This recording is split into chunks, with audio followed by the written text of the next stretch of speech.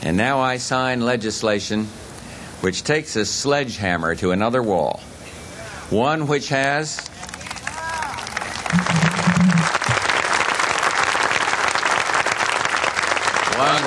for too many generations separated Americans with disabilities from the freedom they could glimpse but not grasp. And once again we rejoice as this barrier falls, proclaiming together, we will not accept, we will not excuse, we will not tolerate discrimination in America.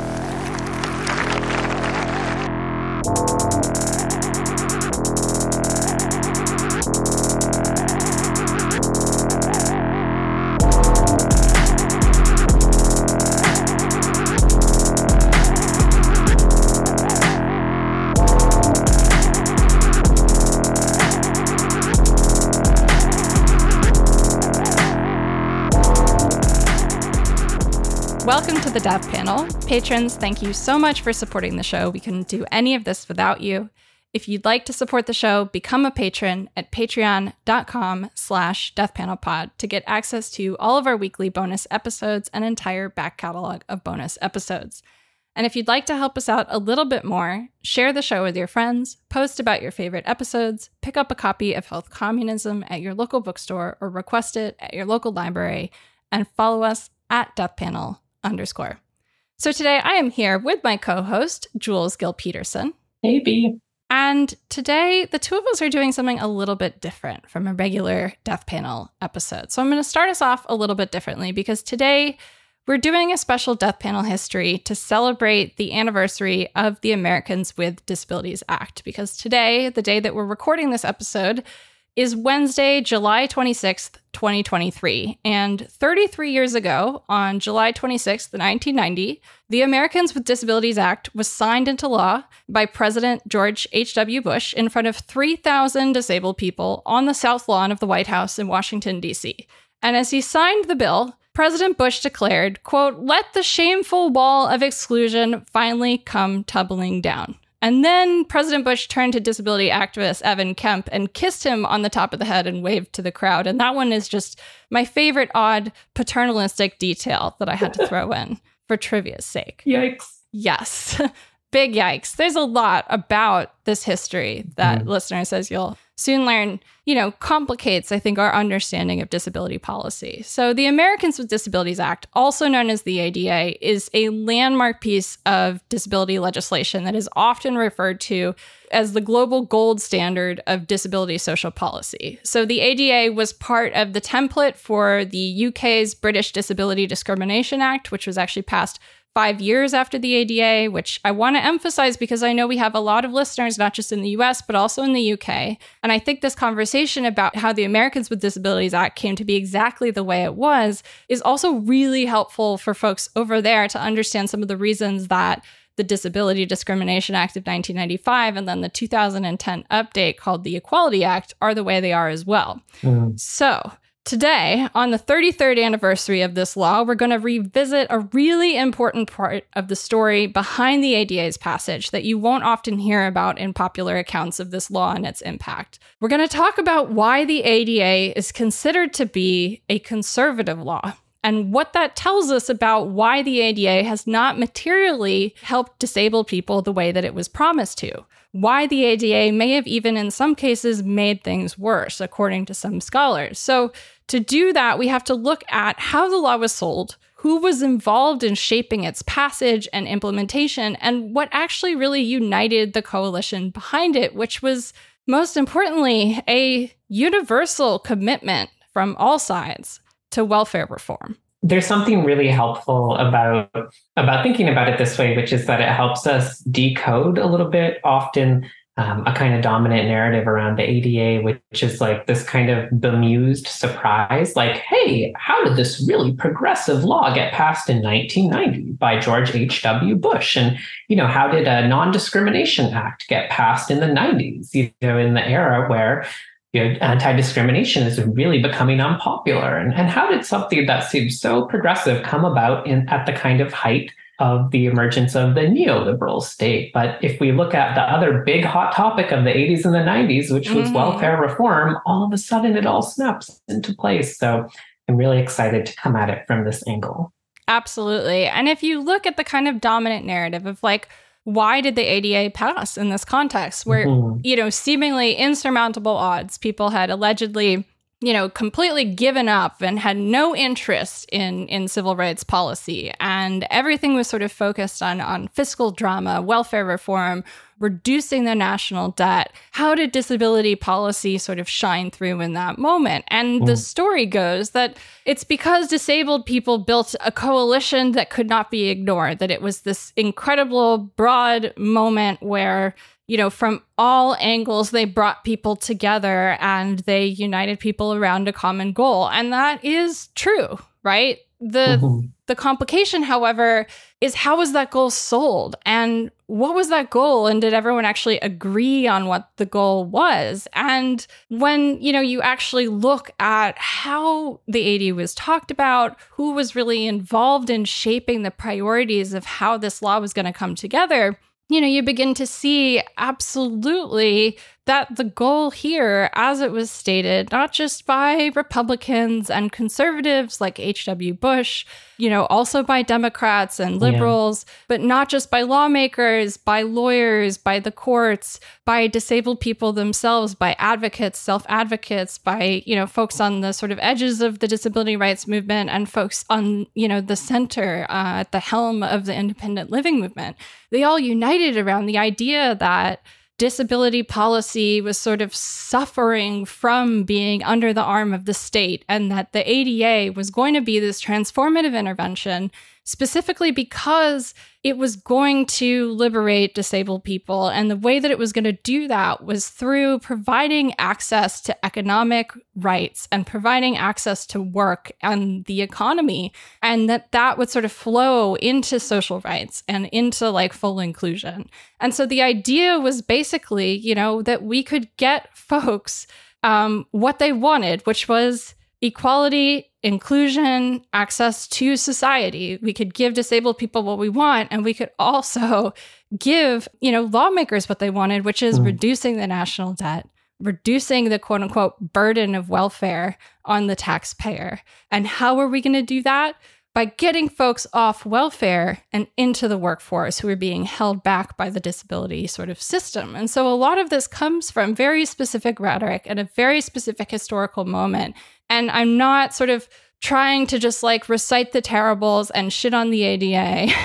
It's actually, Jules, as you said, this is a really important part of this law. And it helps you make sense of why things are not the way we were promised. When you hear people talk about the ADA, you would think that it's like a proactive kind of law, like that it's a commandment from on high, and that there's an ADA police squad that goes around enforcing ADA violations and making sure people are compliant. I mean, the way that we talk about ADA lawsuits, for example, is always discussed in terms of disabled people imposing themselves on businesses in the state, demanding things. There's so much about the rhetoric around the ADA beyond just sort of how it was sold and how it was described in the moment of passage, but in the way that it's existed forward through history into our current era, that also bears resemblance and suddenly makes sense when you look at things under the context of, the ADA really exists in a policy landscape where welfare reform is hot, it is trendy, and it is rhetorically popular. But it's not merely that this argument was used as a kind of, compromise or a noble lie or a wedge, but the idea of welfare reform and this fundamental idea of the sort of dynamic that the ADA is supposed to produce being ultimately about inclusion as a kind of side effect of deficit reduction, that has existed and continued to reverberate in all the ways that the ADA has continued to exist. And so it helps to both contextualize, why there are so few places in the healthcare space that are accessible, particularly when we're talking about accessibility in terms of exam equipment, tables, MRI machines. And yet, this is the law, right? It is the law that healthcare facilities must be accessible and that public schools and public spaces must be accessible. But ask anyone who was in a wheelchair as a child what they were told to do during a fire drill. They're going to tell you most often they were probably told to sit at the top of the stairs in their wheelchair and wait to be rescued while the rest of the building, while the rest of the children around them, were evacuated. And these are the kinds of realities, right, where we have this idea that the ADA exists and it prevents discrimination against disability, but it's not preventative, it's reactive. And looking at this from the perspective of welfare reform helps us also understand how and why it ended up as a reactive law, not a proactive law, because it's very different from other civil rights laws and other anti-discrimination laws that sort of have a proactive mandate as to some kind of like preemptive prohibition. The ADA is actually very different than a lot of the other laws that came before it and actually came after it as well. So well said. I mean, I have to admit, my shorthand for conceptualizing the ADA has always kind of come from my experience living in New York City, using the subway system in which a tiny, tiny fraction of stations even have elevators. And, I remember after I moved to New York, I was like, okay, this seems, terrible. Also just getting used to how terribly run the subway system is. And, can't come to find out that the New York City subway system has a legal exemption from complying with the ADA because the cost of bringing the entire system into compliance with the law is just, of course, on its face too high. And so they have, an absurd length of time to dither and pretend that they're getting, the system to even just have like elevators, right? And it's just like that kind of notion, right? I think is just one example. But yeah, I think what's so interesting to me reflecting at this anniversary moment is that so much seems bound up in people's perceptions of what they think the ADA was meant to or is supposed to do. And that seems to have kind of floated away maybe from what the people advocating for its passage, both in the congressional sense and in the advocacy sense, were actually saying at the time, right? And so maybe just one marker for this broader, like, what do we mean when we say welfare reform, just in terms of timelines? You can think of George H.W. Bush as the meat in a very unholy sandwich where the bread is on the one side, Ronald Reagan, right? So you have 2 terms of Reagan bringing to the fore the kind of new policy making of neoliberalism, incredible retrenchment of the welfare state, a huge pullback through severe cuts, right, to programs across the board, and huge tax cuts and other kinds of giveaways to the elite and to the ruling class and to corporations. So that's the bread on the one side. And on the other side of that bread, I mean, Reagan did pass a welfare reform law. But, the guy who really got that job done comes after H.W. Bush. It was, Bill Clinton's infamous welfare reform law, the one that, among other things, promotes heterosexual marriage as opposed to public benefits, had really coercive kind of way of targeting, in particular, Black women under that auspices. But those were 2 signal moments in which the very sort of purpose of the state fundamentally transformed. And we can sort of imagine the ADA sitting as the hinge between those 2 moments, helping to popularize a certain notion of welfare reform, but also giving it a little bit of an alibi, right? As a positive, as an affirmative, as an anti-discrimination protocol in and of itself. And I just think these rare moments where a law is passed and everyone is ideologically unified around it, right? Not just Democrats and Republicans, but like politicians and civil society, right? Like those are the moments that always give me pause. I'm like, well, hold on, wait, why is everyone like this, right? And finding out the reason why might sort of tell you a lot about what the law was actually designed to do. And so I think there's this bigger question for me that maybe we can get to in the course of our conversation, which is about the uncomfortability for those of us on the left at acknowledging the conservatism of some social movements, or the conservative, I mean, truly conservative, small c conservative strain, particularly of 1970s onward kinds of social movements that emerge around social identities. You know, we could do a whole other episode on gay liberation and trans movements there, but certainly this kind of conservative, very American, individualist kind of form of a disability rights movement that played a pretty important role, right? So kind of understanding that sometimes the demand that is being then codified by a very conservative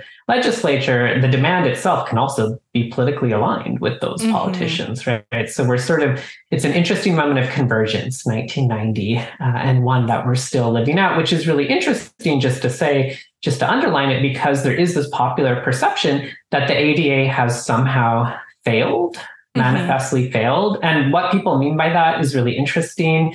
It seems empirically like it actually largely has failed to secure access to employment in the way that it was promised to. But the idea that the law has overall failed or been made to fail, I think seems to, from what I can tell, have a lot to do with sort of idealizing its purpose, or sort of amending its purpose after the fact, and sort of distancing oneself from the welfare reform thesis. Because if you take, you know, as axiomatic that the law is essentially a form of welfare reform, then it probably has been exemplary in its successfulness. Well, and one of the things that I think is often confusing about this is the fact that, as you're saying, Jules, ADA is talked about as being a moment of, it's almost like a moment where liberals come to their senses and they reach across the aisle, and the ADA passes in between these two pinnacles of welfare reform, where it's kind of like, sometimes even I've seen it talked about by some political scientists almost as like a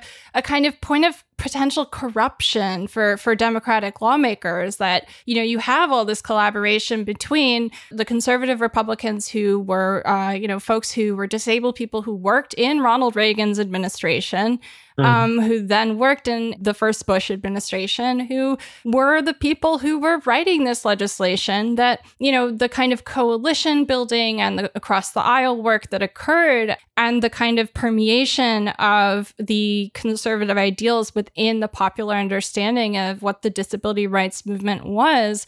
I've seen it talked about as if that was a kind of a moment of shift where it pushed the Overton window. It made it slightly more acceptable for Democrats to be making welfare reform arguments. And I don't know if I agree with that, frankly, because, looking back, you can find welfare reform arguments coming from Democrats like as early as the 1930s.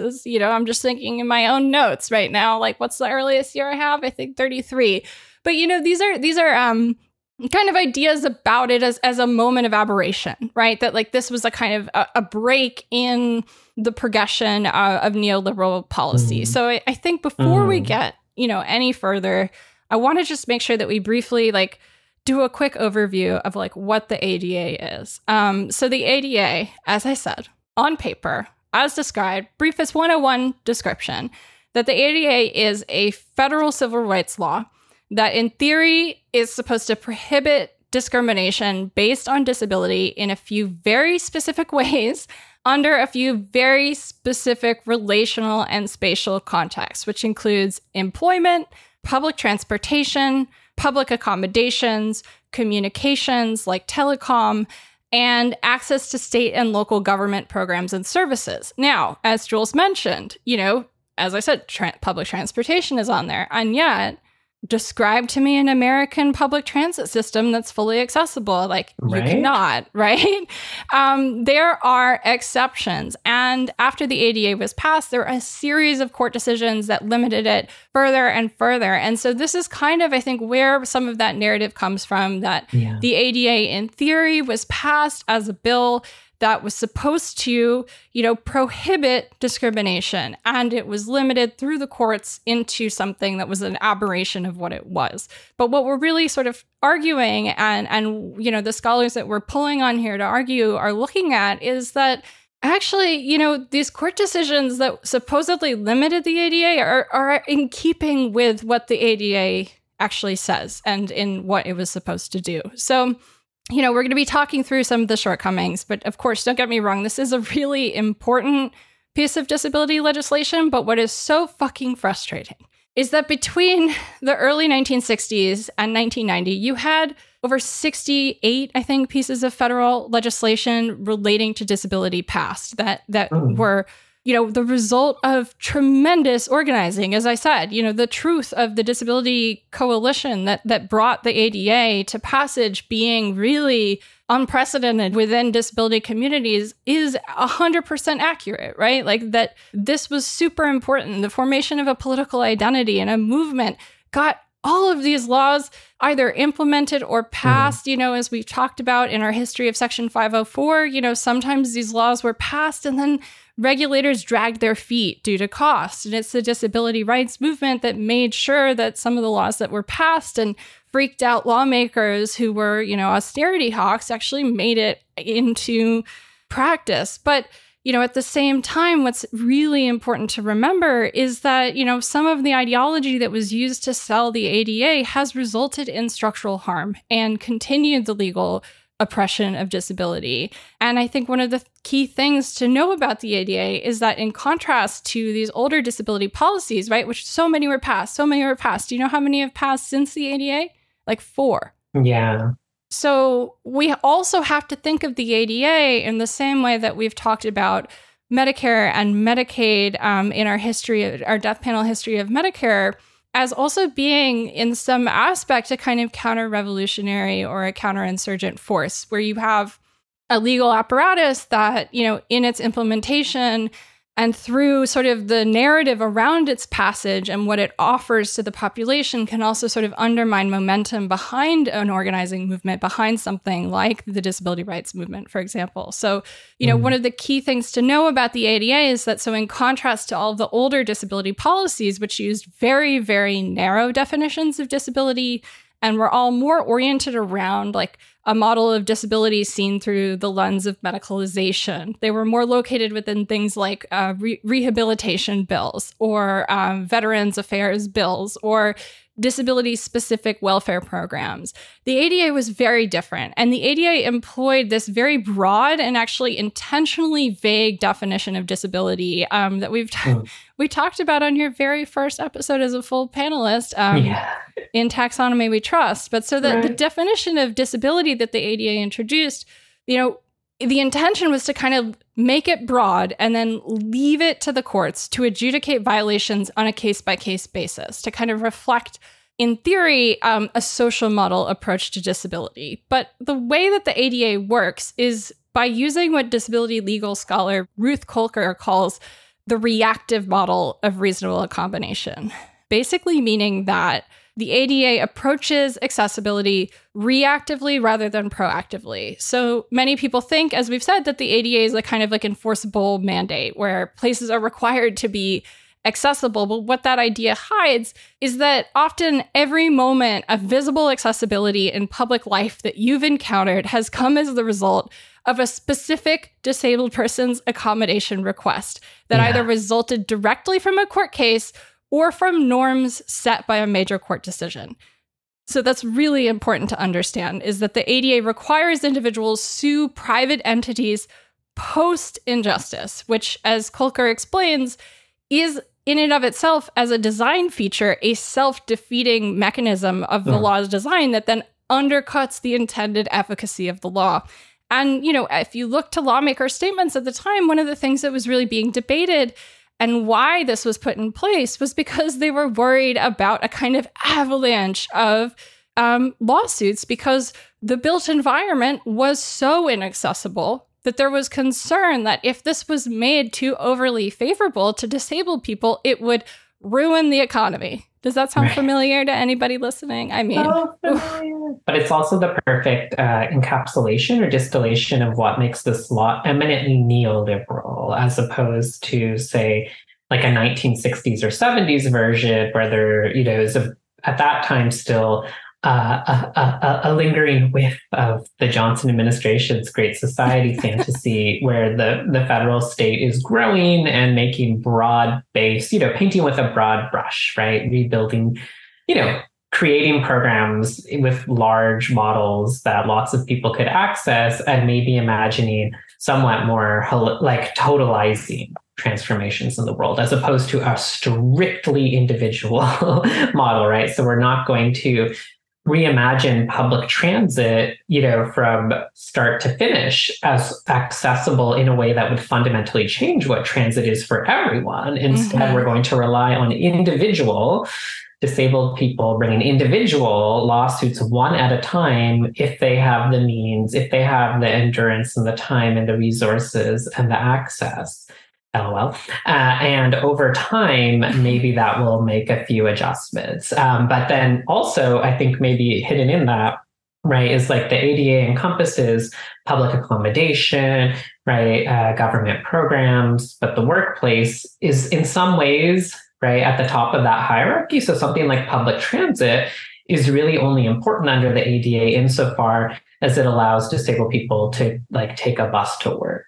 For instance, I think is the implicit idea there. And so then to the extent that the cost of accommodation can be spread around too, right? Obviously, the public transit cost is in theory supposed to be borne, in some way by the public, by the state. But, insofar as the purpose of that bus is to get someone to a workplace, then the cost of accommodation can be privatized there by the employer. But then our fearful idea of cost kicks in, right? And we're like, well, how can we keep that cost as low as possible so we don't bankrupt that employer and also don't bankrupt the public purse, right? So this idea that maybe we could talk a little bit about this as well, because I could see people being sort of like, well, hold on a second.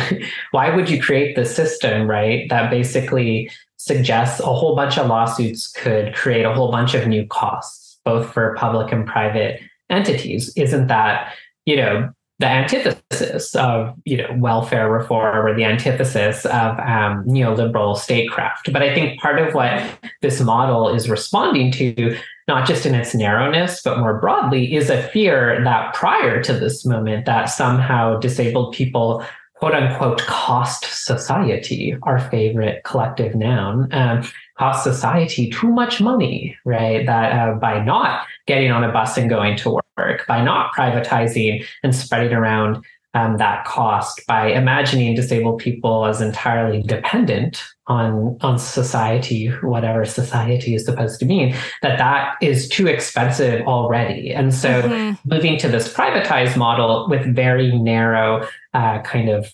judicial-based process is itself a form of cost reduction. But I wonder if you could tell us a little bit more about that. What is this sort of overriding anxiety, which I think is just a broader reaction to the welfare state, right? It had been brewing since the 1930s, but maybe especially since the 60s, and it's not just conservatives, right? Who are like, everyone has become dependent on the state and they're just lazy and don't do anything anymore because you can just cash huge checks from Uncle Sam. But there's a way that, maybe with the exception of the anti-Black racism encoded in welfare reform, besides that, I feel like, disabled people receive the most kind of vitriol in that kind of, welfare reform imagination. Yeah, I mean, I think part of it is definitely dependent on the historical context in which the disability rights movement arises. As you're saying, there's so many movements that we can look to that maybe they're getting started in the 1960s, but if you're looking at the disability rights movement, the major victories really begin in the 70s. So a lot of people will often date the disability rights movement to the 70s, though it predates it, to self-advocacy that's going on in institutionalized settings. So actually, if we're looking at where's the origin point of the disability rights movement, it comes from the self-advocacy movement, which is through the deinstitutionalization movement. And that's sort of why we talk about that era so much on this show, because it's really important to remember that, when disabled people start organizing in the United States, they are organizing to be released from residential institutions, whether that's psychiatric, anti-asylum organizing, because until some of the coalitions later on, closer to when the ADA was passed, these were all separate movements. You had these movements working against each other in many contexts during the era of deinstitutionalization, where you have, movements for psychiatric liberation saying, well, we don't belong in asylums like with all of these sick people and, what we would now say as, developmentally disabled or intellectually disabled people, like we're just crazy. Like we can be productive and live in society. Like we're not sick. We're not, permanently, incurably always mentally impaired or something. And then you have folks on the other side of it saying, look, I'm just physically disabled. I'm not intellectually disabled or crazy. Or, I'm just disabled. I'm not crazy, and dangerous like those people in the asylums. I deserve to be out. I deserve employment. I deserve access to my community and public life. And so when you're thinking about, okay, your life exists within a total institution, right? And, one of the reasons why you're held there and why you're told you can't leave is because you are under this medicalized supervision.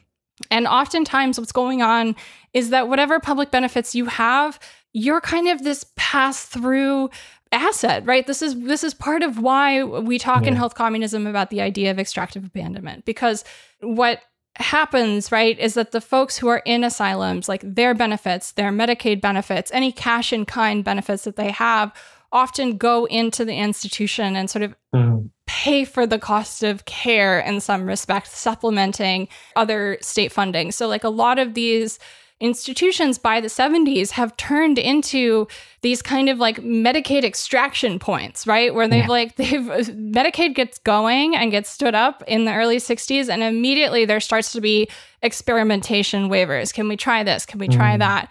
And by the mid 70s, you see lawmakers saying, okay, well, all of these institutions are falling apart. The states are all bankrupt, right? They don't have money to fix any of this stuff.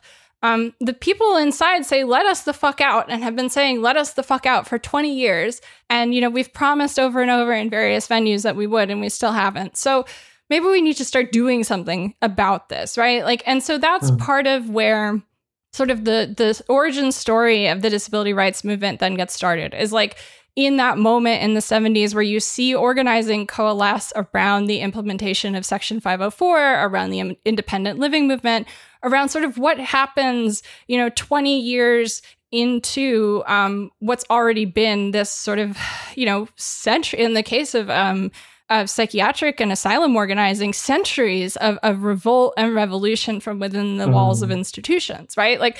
So you have this entire prior history, right, that often kind of gets erased. And what is often talked about as the beginning of the disability rights movement really is contextually, taking place starting in the late 70s and the mid 70s. And so you have the context of, states like New York declaring bankruptcy and being abandoned by the federal government, by the federal government saying, we don't care if the state of New York can't pay its bills, it's on them. That is part of sort of the attitude of the 70s. It's a moment where the economic valuation of life explodes in popularity. Conservatism flourishes. We see neoliberalism specifically emerge in this context of discussion around the national debt, around what we owe each other as citizens, and around, how public money is being spent in a way that is fucking disgusting. I mean, the kinds of attitudes of the negative perception and stereotype of the welfare queen, of the kind of the person on the public dole, draining the taxpayer and future generations. We see these narratives get stood up in the 70s. And so what we're also, looking at here, I think, and it's important to contextualize that as sort of the history of how some of the organizing that directly results in the ADA gets started, because obviously, the narrative going into the 80s, the first draft of the ADA is written in 1986. The organizing around it is late 70s, early 80s. The narrative is cut cut federal spending. We can't afford this. We can't afford that. And so, I think that there is a kind of aha moment. And you really see in what's going on in the Section 504 protests that the thing that has held up the implementation of Section 504 for so long through 3 different presidential administrations, right, is, this thing is passed in 1974. It's not till 1977 that it's, implemented. And you have everyone from, Republicans to Democrats saying I don't think we can give people this thing that we already wrote into law because it's going to cost way too much fucking money. So that's also the kind of origin point, is that immediately when disability rights organizing starts getting involved in trying to influence legislation, they are immediately up against the rhetorical frame that their lives are too costly and that inclusion in the community is too costly and that accessibility is too costly. And it's also happening amid challenges to state welfare programs, amid attempts to defund things, amid discussions around problems with the Medicare Trust Fund, problems with the trust fund of the disability insurance program, problems with, not having enough money to pay benefits, and, also discussions around, moral vice leading to disability that people could be blamed for, right? So I think it's important to not just say fuck those guys for framing their movement in terms of, assimilation into capitalism, and framing their movement in terms of, wanting to assert themselves as good, productive citizens and pushing the subaltern and the margins further to the margins and leaving them behind. I think that policy ideology is always about iterations on prior existing legal frameworks, right? It's about building on existing ways to solve problems. And that in and of itself is an inherently conservative phenomena, right? Policy is a conservative phenomena. And when you start working with policy, if you're not, explicitly sort of coming in saying I need to approach this with a kind of final horizon in mind that includes these hard lines, it's very easy to, see the advantage of leveraging a certain rhetoric, a kind of ends justify the means perspective. And then when you, mix in the fact that a lot of these organizers were folks who were coming from really wealthy families, like Justin Dart Jr., grandnephew of the guy who founded Walgreens and the father of the ADA, as he's called. This is one of the best known disability rights activists in the United States. He is a conservative. He is a hardcore fiscal conservative, right? And, disability is embraced not just by liberals. And that's something I think we forget, but it's embraced by conservatives early because, these arguments that folks who are on demeaning I'm on social welfare programs. They make you feel like shit. They're paternalistic. It's invasive. There's no privacy. Your life is controlled. Your options are limited, so they're reacting to the ways that our carceral social welfare programs make people feel. And in reaction to that, some of the rhetoric that's then instilled in the movement from the very beginning is that same sort of conservative ideology that we see around independence, around self-sufficiency, personal responsibility, the idea of the dignity of risk. And so the ADA is really framed as, well, we just want to be treated like everybody else. We're not asking for anything above and beyond what everyone else has. We just want to be subjected to the dignity of risk just like everyone else and be freed from the paternalistic thumb of the state. And so that was so attractive to conservatives. And when you have a group of people who, at the time, starting at the beginning of the disability rights movement, so many people who are in this movement have no income, right? Or they're living in an institutional facility. They have no freedom. They have no power. And so you have to really rely on, the kind of political allies you're able to make. And I think the kind of economic extraction and sort of refusal to give disabled people economic resources and their reliance on, outside funding and collaboration with existing political movements and powerful people, I think ultimately does kind of propel and help accentuate some of these conceptual conservative ideological points, like that, the problem with disability is that we spend like X billion dollars a year on welfare programs, and we could save all this money if we could just, make the workplace accessible. But the problem ultimately is that, disabled people wanted independence, and they were given that in terms of like a theoretical point of access for enfranchisement in capitalism, but that's one that's, as we've been saying, sort of wholly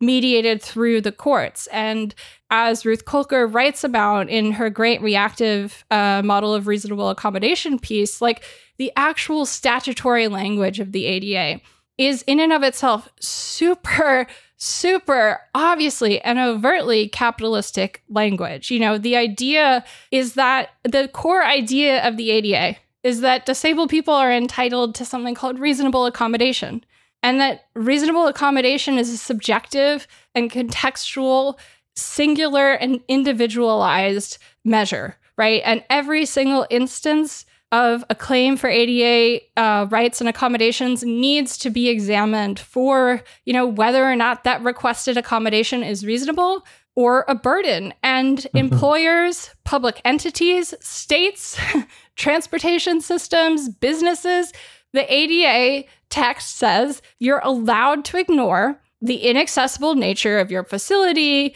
your activity, whatever, until an individual with a disability seeks or begs you for access. And that was the fundamental framework that was being set up. Yeah. Wow. Oh my goodness. That was magisterial, and I'm a little in awe. But you're entirely right. And you go back and look at the legislative context in which the law was passed, and it seems like the favorite lines that disability advocacy organizations, sort of think tanks writing reports, and then the lines that get picked up and parroted by both Republican and Democratic lawmakers is, they're all sort of made up numbers, but of course, made up numbers are the most compelling numbers. Things like, we currently spend $60 billion a year, a kind of invisible $60 billion a year. They don't literally mean just like SSDI payments or something, just like, all this money that's being used to foster the dependency of disabled people. We could really cut that number down if we pass the ADA, because those programs will wither to the extent that people are making use of this individual, juridical, privatized, sort of quasi-judicial non-discrimination,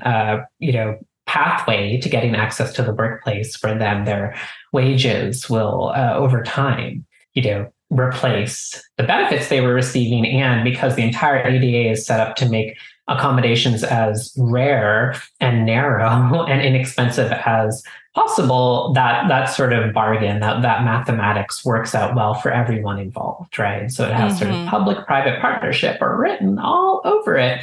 But I love, so that's sort of like what happened, in the immediate moment where the law was passed. But I just so appreciate you giving this long account of what it took to get there. And maybe, part of what I was thinking of how to call this, the kind of unholy alliances that just sort of become facts over time when there are just these convergences of endpoint interests or surface interests. And one group has a lot more power, money, time, and institutional access than the others. And this just seems like a problem inherent to political representation. I was thinking of a lot of similar cases that I'm thinking about in my own research, on, say, homophile gay organizing in the 50s and the 60s, and some of the earliest trans organizing, where you have the same sort of situation where there is a new identity group forming, and that identity group is starting to be recognized by the state and the public as tangible in some way. And of course, that papers over so many of the intramural disagreements and class antagonisms and hierarchies of race and gender and, all of these things that are not actually unified on the inside. But when it comes to a kind of strange convergence of interests, right? I think just to underline part of what you were saying, I think it's so illustrative. Understanding that, people who had been organizing in the anti-psychiatry movement had been organizing and trying to get out of total institutions that were, essentially incarcerating them, right, potentially indefinitely, and to secure a basic exercise of freedom by being able to get out of those situations, right? That some of those people saw that freedom or that exit plan as dependent on pathologizing other people who should remain institutionalized. But then in any case, there's a way that probably the people, like there's some segment of people who do, through deinstitutionalization, find that they're vitally able to go into community. But precisely at this moment where the neoliberal logic is ascendant, go out into the community, institution gets sort of torn down because it's too expensive, the states can't afford them anymore.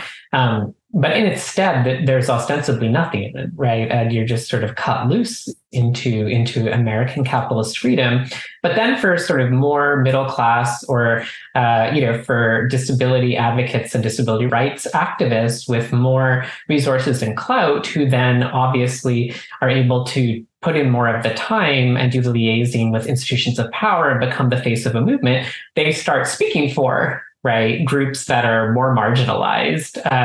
And when we get to the sort of, moment of the ADA, it's the ones who are more able to speak in the lingua franca of American politics and to spend time talking to congressional leaders and who are able to present, their version of disability in a way that's more palatable, that are going to win out. But they get conferred political representation of everyone. Mm-hmm. And so that's why this middle class welfare reform version might win out, even if not everyone in the deinstitutionalization movement is asking for welfare reform, right? Mm-hmm. They might have been asking for a much more radical redistribution of society that, would enable their flourishing rather than just having the institution taken away, right? And then replaced by work, but those people, that segment, don't have the same access to the halls of power. But now someone is saying, I represent those people. And I think of it as a similar way,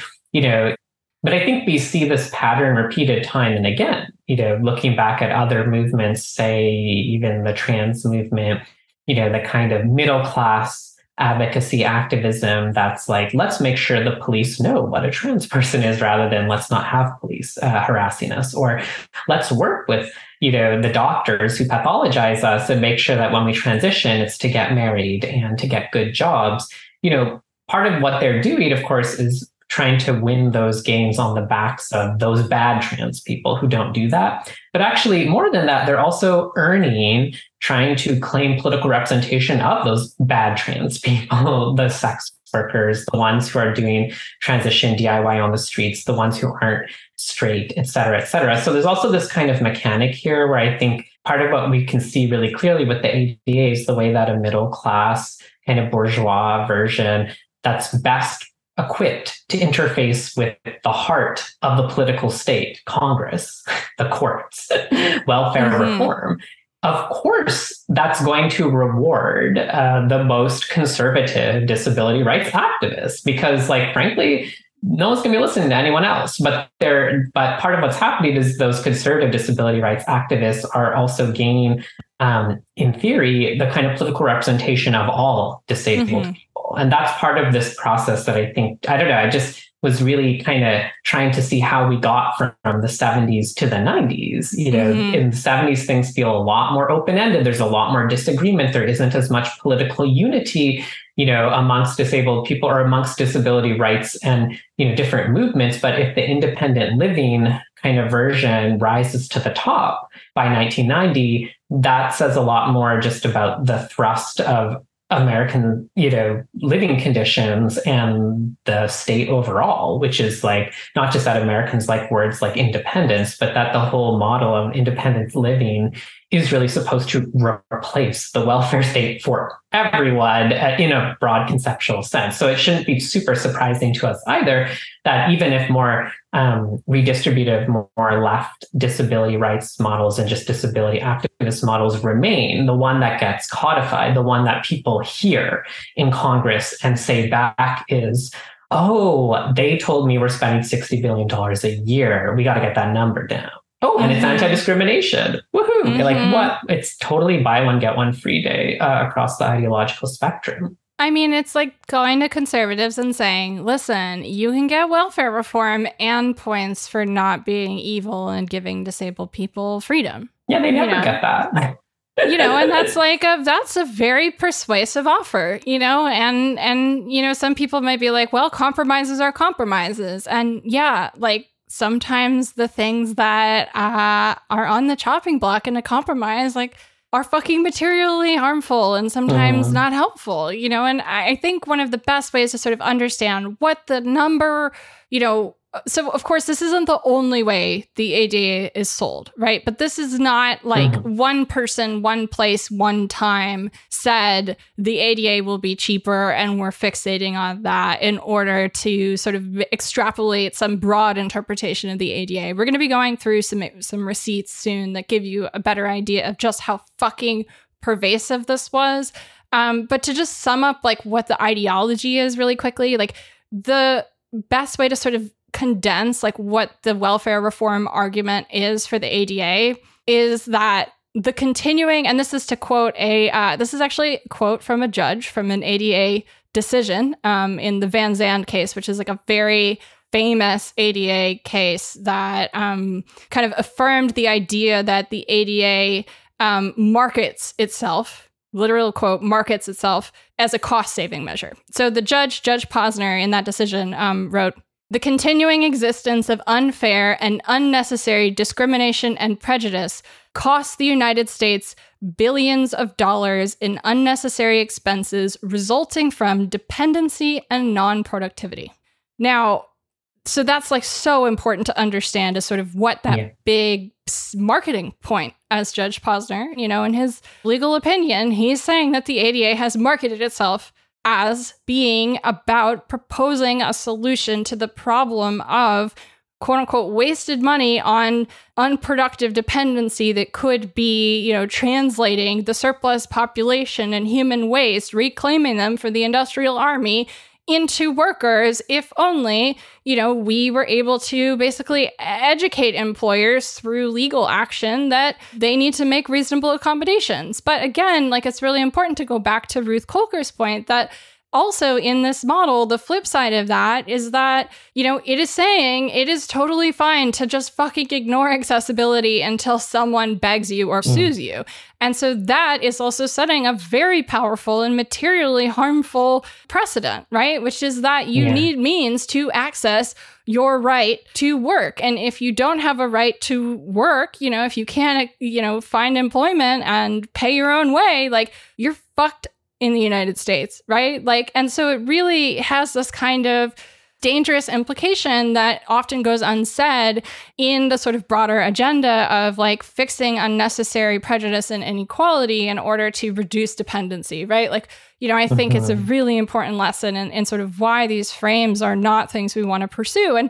And this also, Jules, I really appreciate the way that you laid that out in the response to focus really on power and the analysis of power in this situation, because, and don't take it from us. I've got a quote here that I want to read from Nancy Ward, who is a self-advocate who was involved in the disability rights movement, in the ADA fight. A lot of Nancy's work was specifically around students who are intellectually disabled being separated out into like separate educational tracks. And this is a quote from her oral history from Fred Pelka's book, What Have We Done? An Oral History of the Disability Rights Movement. So Nancy says, quote, "When we first started self-advocacy, and it's definitely not this way now, so I hate to say it, but there was a pecking order within the disability community, and people with the cognitive disability were on the bottom of that order.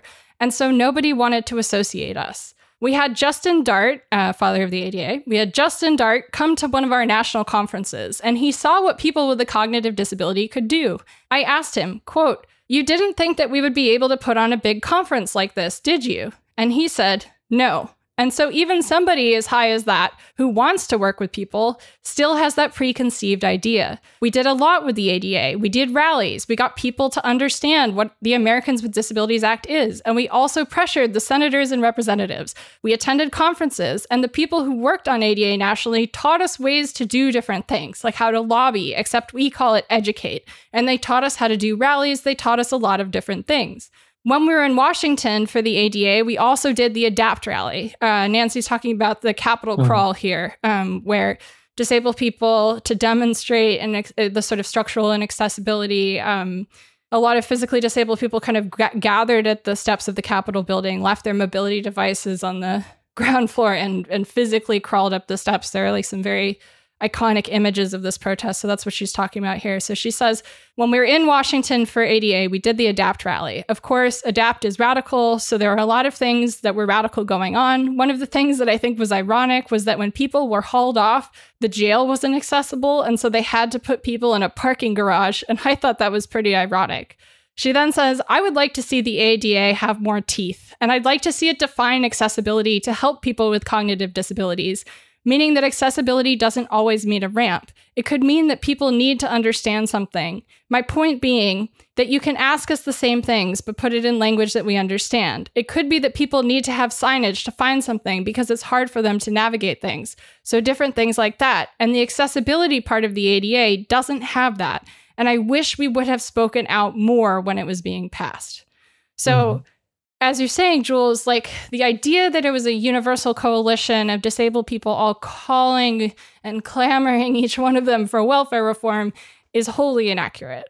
But those in power, right? People like Justin Dart, who were writing and crafting the legislation, you know, part of the rest of Nancy's oral history, she talks about how the way that a lot of the self-advocates that she was working with even sort of got involved in the ADA stuff is after they confronted Justin Dart at the conference and asked him, like, you didn't think we could do this, did you? And he was like, no, I didn't. And they were like, they pressured him, and he, gave them a seat at the table and brought them into these ADA organizing fights and listen, in his defense, like he listened to them, right? But at the same time, Justin Dart had so much power over these advocates, right? Like these advocates met Justin Dart by convincing him that they could organize, that they could do something that he did not think that they could do, right? And did not believe, even in all of his sort of disability perspective and, his disability lived experience and his identity, his lived identity and understanding of disability was that he was different than them. Right. And that is the context at the beginning of their relationship. So to imagine the kind of power imbalance there, right? Like Nancy says, like intellectually disabled people, we were on the bottom of the order of disability. No one wanted to associate with us. So like what power do people like Nancy really have in this situation to assert, the sort of framework of the ADA doesn't accommodate me? And I think that that's really important to also consider. Part of what has gone on here is that, disability scholar Marta Russell, the Marxist disability scholar, calls the ADA a free market civil rights law. It was written by free market conservatives. It was sold as a way to reduce dependency and dangerous, idleness and unproductive human waste and reclaim them for the capitalist order. And in it, it reflects fundamental ideas about people who can't work. Like, for example, while there is nothing technically textually within the ADA that says if you are on SSDI, you cannot assert your rights under the Americans with Disabilities Act. That is how the courts have functionally interpreted it. And the reason being that the definition of disability used by Social Security disability insurance is about someone's inability to work. And the definition of disability in the ADA, while expansive and intentionally vague, because the law is oriented around economic rights through access to work, equal social rights, equal right to accessibility, the definition of disability is inclusive of the idea that that person, but for reasonable accommodations being withheld or lacking, could perform the duties of their job, right? So the idea is if there's a reasonable accommodation that can be made, then that person qualifies as disabled under the ADA because they have a disability. It limits their ability to work, but with reasonable accommodation, they could be a valuable, productive, non-dependent, non-wasteful, non-eugenic burden, non-surplus class, valued worker, right? And that was sort of how we were going to negotiate accessibility and demonstrate the value of disabled people. And this was really kind of the conceptual idea that people like Justin Dart, are really coming into the design of the ADA, keeping that in mind.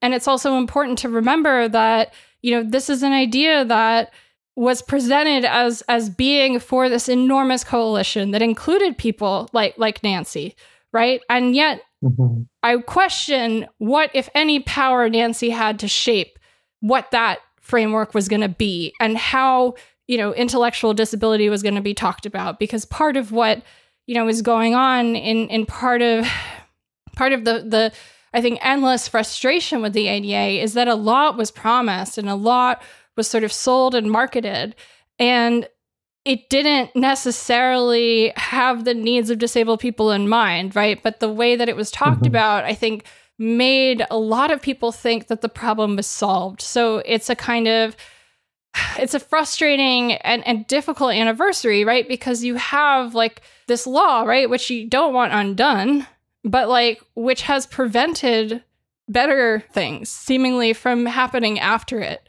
And which has resulted not necessarily in any of the things that it promised, whether you agree with them or not, to talk specifically about the sort of employment point. I'm going to read here from a 2005 paper from Michelle Morato and David Petinicchio from Disability Studies Quarterly called 25 Years After the ADA, Situating Disability in America's System of Stratification.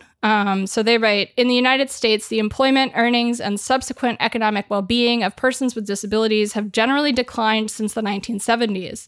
This occurred even after the enactment of the Rehabilitation Act in 1973, which provided anti-discrimination provisions regarding employment in the public sector and agencies receiving federal government contracts. In fact, the only time that people with disabilities appeared to improve their economic situation was in the 1960s, when the gap between workers with and without disabilities narrowed.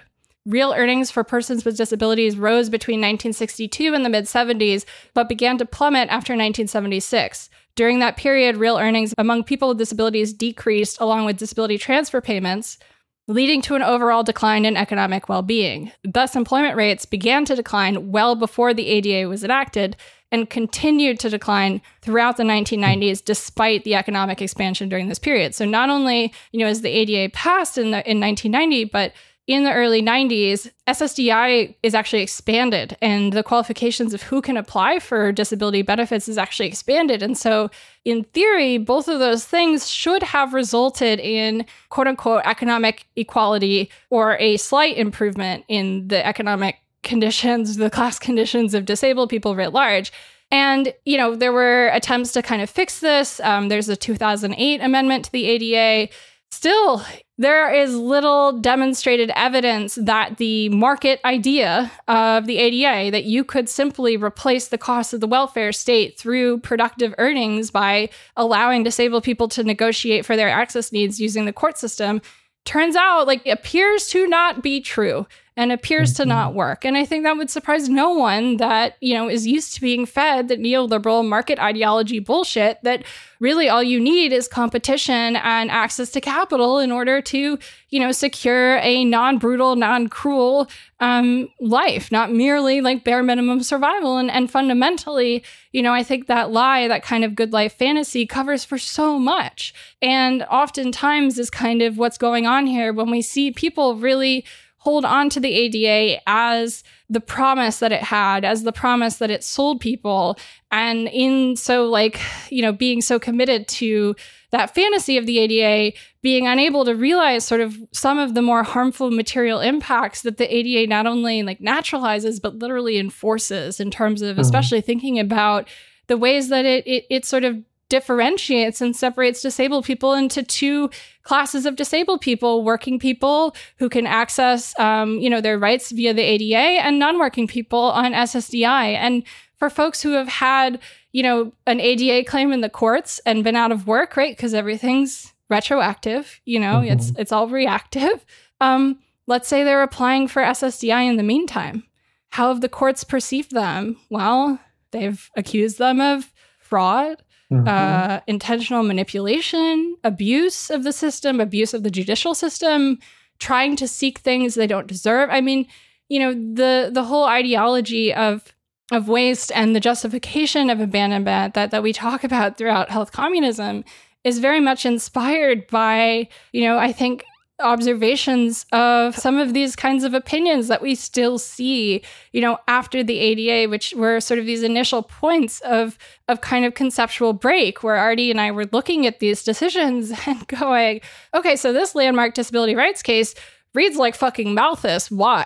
Right? Like, why does this landmark decision in, disability legal history, make a move that looks like the British Poor Laws, right? Like, how is that possible, right? If this is a liberal piece of legislation that, quote unquote, liberated disabled people, I mean, let's talk about the way it was sold for a second, right? Let's talk about some of the ways that it was discussed. Senator Tom Harkin called it the Emancipation Proclamation for people with disabilities. Senator John McCain called it the final proclamation that the disabled will never again be excluded, right? As I said, President Bush, when he was signing it way at the top, he said, let the shameful wall of exclusion finally come tumbling down. There, he's making a reference to the Berlin Wall, by the way, which had just come down the year prior. So he's saying, passing this is a kind of disability moment in history, right? And it has been received as such and reproduced as such since its passage.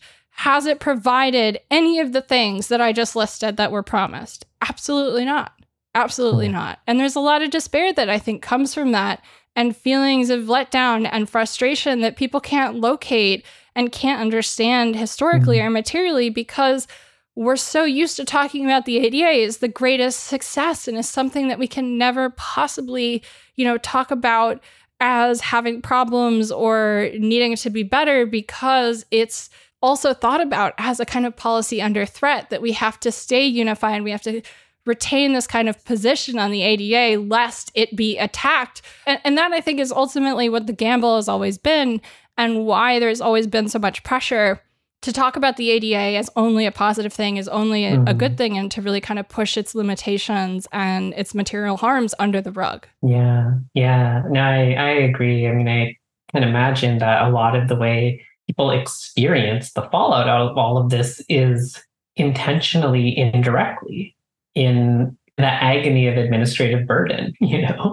a never-ending series of paperwork filings, being investigated, being subject to review, right? Just waiting, long periods of waiting for something to happen and having to get by in the meantime. And, it's just sitting with the real profundity of this point, that the signature purpose of this law, which was essentially to get people to work, that it just never did that at any time. It has never done that. And in fact, though, I think, some of what that paper in Disability Studies Quarterly helps bring to mind, too, is that the ADA isn't even necessarily the primary engine of historical change here. And that's sort of, I think, also a kind of despairing point, too, which is to say that if, real earnings for people with disabilities start falling in the mid-70s, like so long before the ADA is passed, that should really give us pause, right? And the ADA certainly has no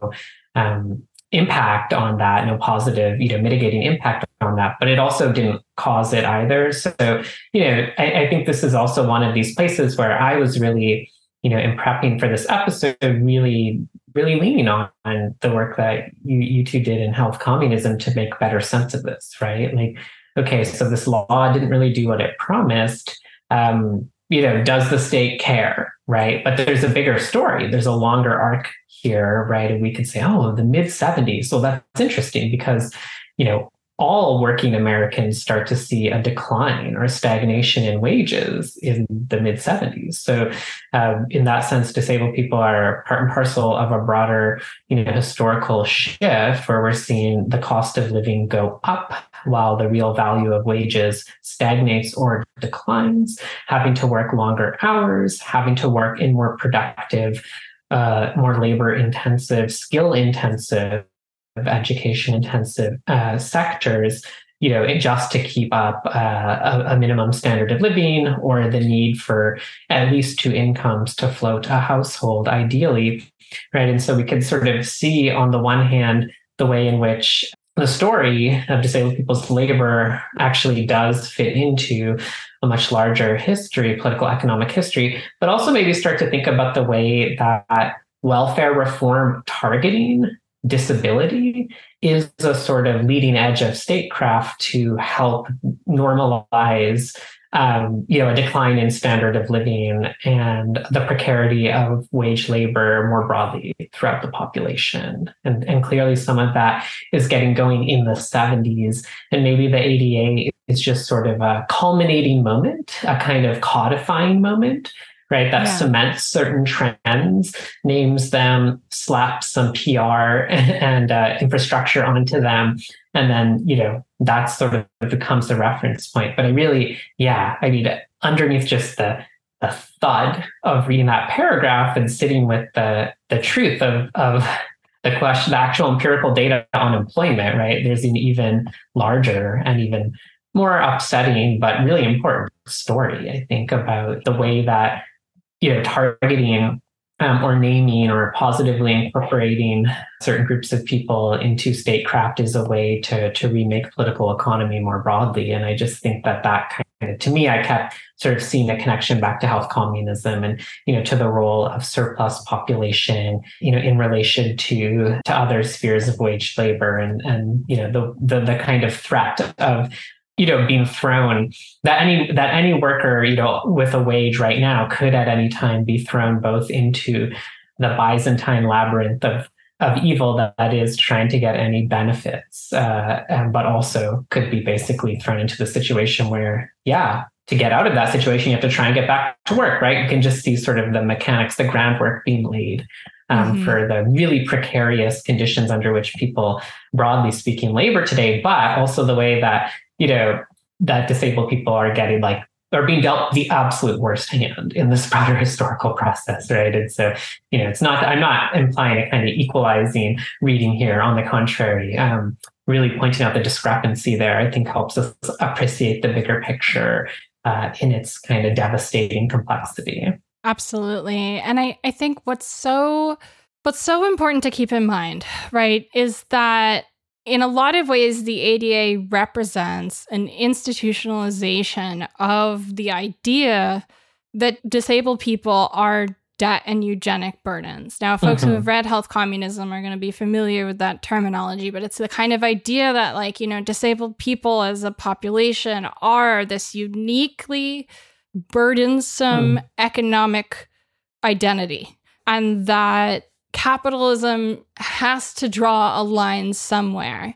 And that unique and extreme sense of sort of burden is framed as not just being something that the nation cannot bear or that the state cannot bear, but that it's such a burden that to bear it and to assume the responsibility for care and collective thriving of disabled people would be the undoing of the state, of the nation itself. Life as we know it. Life as we know it. Now, what are they talking about here, really? Are they saying that if we paid for the needs of disabled people, we would undo society and cause it to collapse?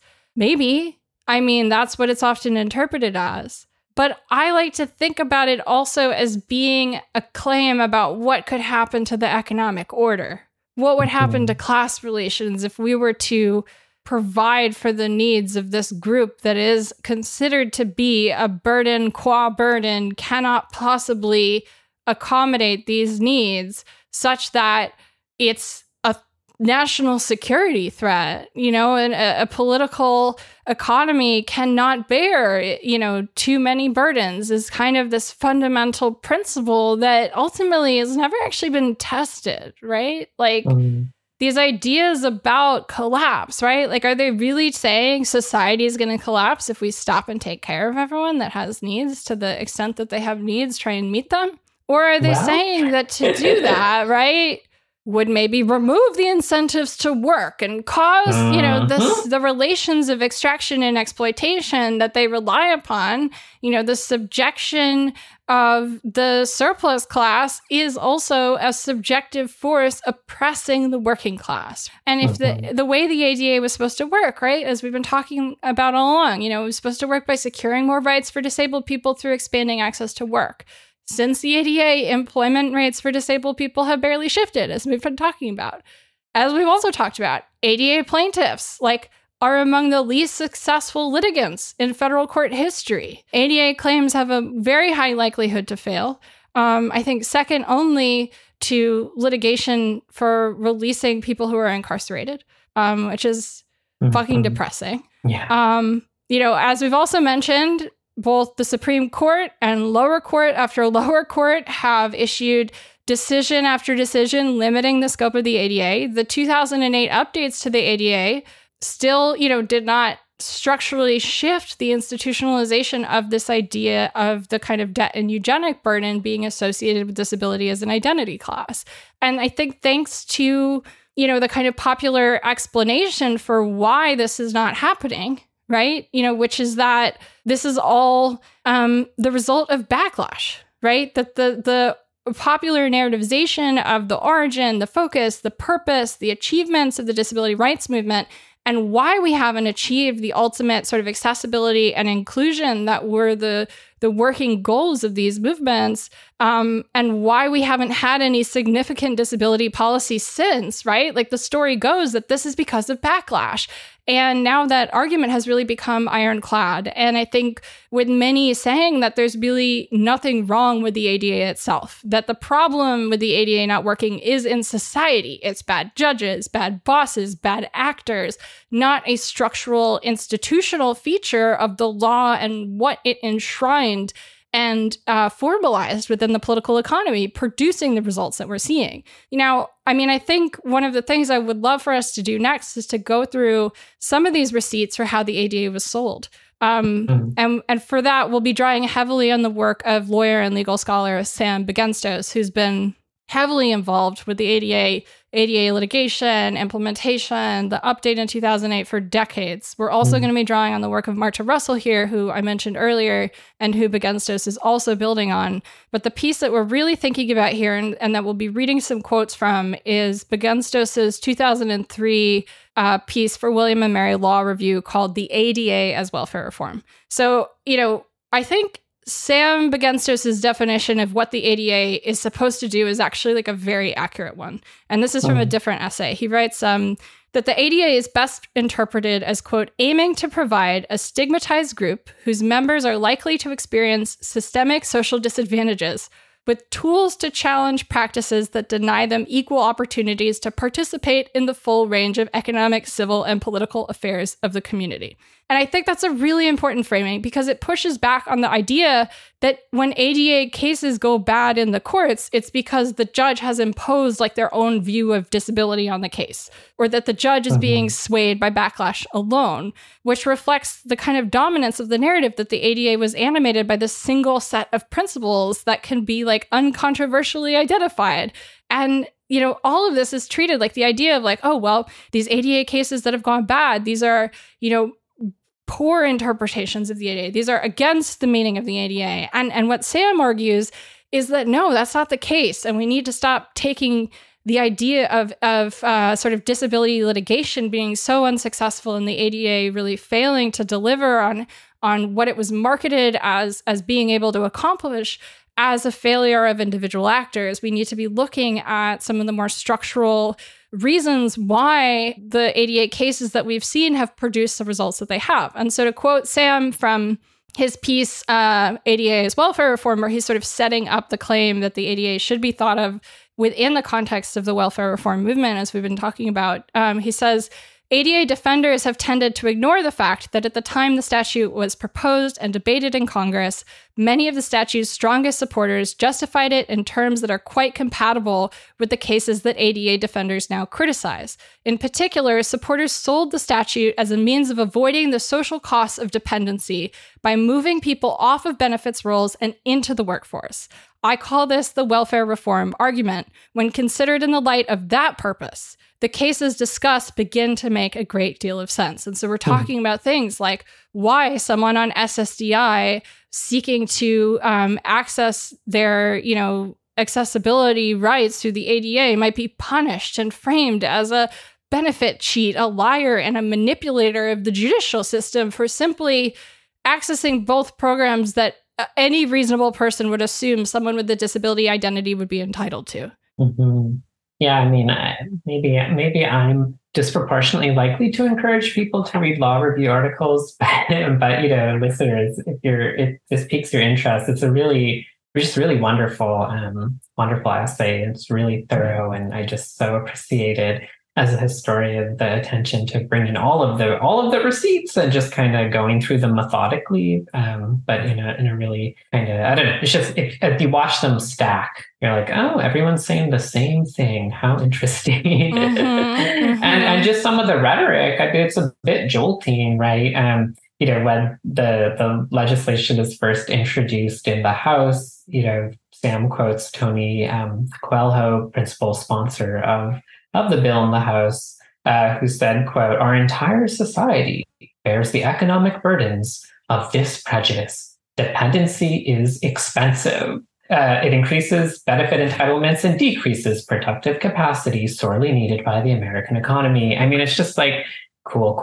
We're at the point where prejudice is expensive. It causes all of these indirect, ways we have to spend money. And so it's cheaper to assign, which is like what he's saying is it's cheaper to be non-discriminatory. But what's really being said is it's cheaper to designate and name the value, of disability as its potential to be productive and do productive labor.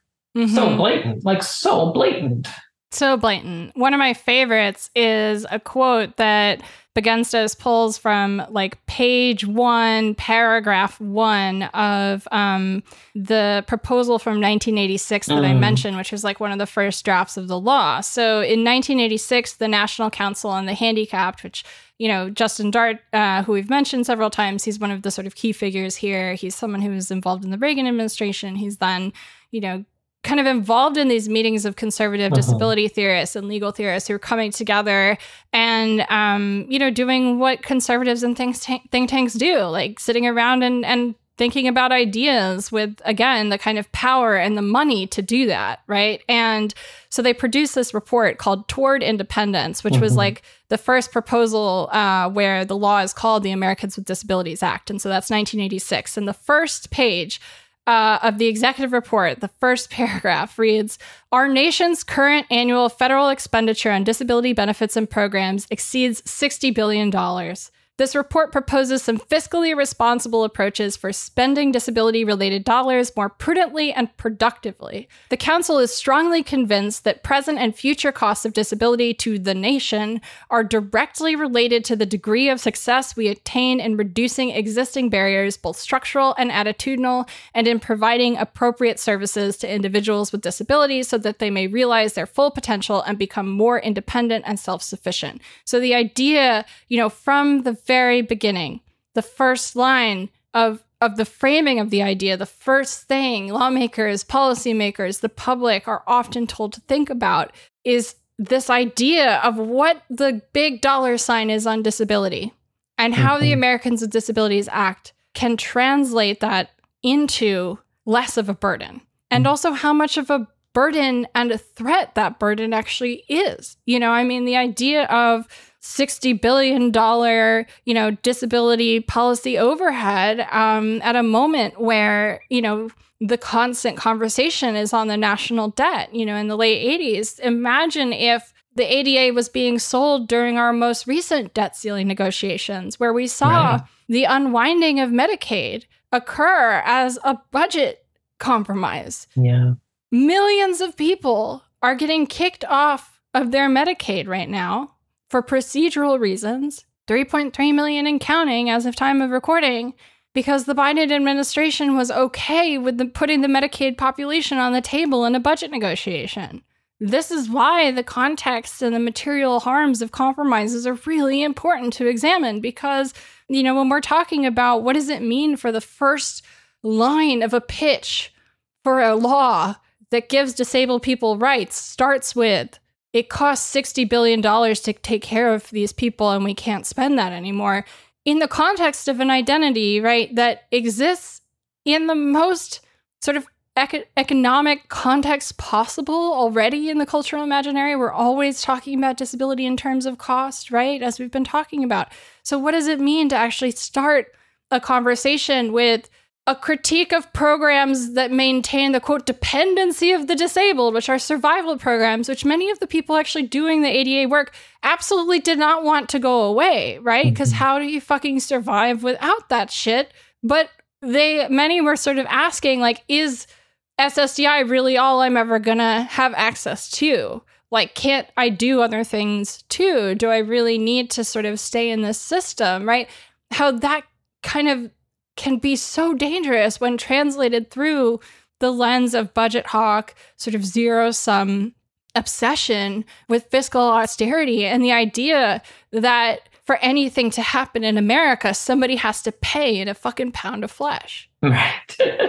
No, and I so appreciate that Sam starts with, major legislative proponents who are taking this language directly from the council, right? So they're being given a kind of green light, but also that $60 billion figure becomes like one of the most becomes a hot potato, right? Everyone's passing it around. Well, not a hot potato. It just becomes like a form of currency during the legislative process. But Sam's first examples are all liberal Democrats, Tony Coelho in the House, or Tom Harkin, right? Who is like the principal Democratic Party sponsor of legislation in the Senate, is also like a liberal. But this is the guy who's saying, quote, the ADA will save the government and society billions of dollars by getting people off the dependency of social welfare and into jobs, into restaurants, into shopping centers, and into community activities. Like, woohoo! Shopping centers,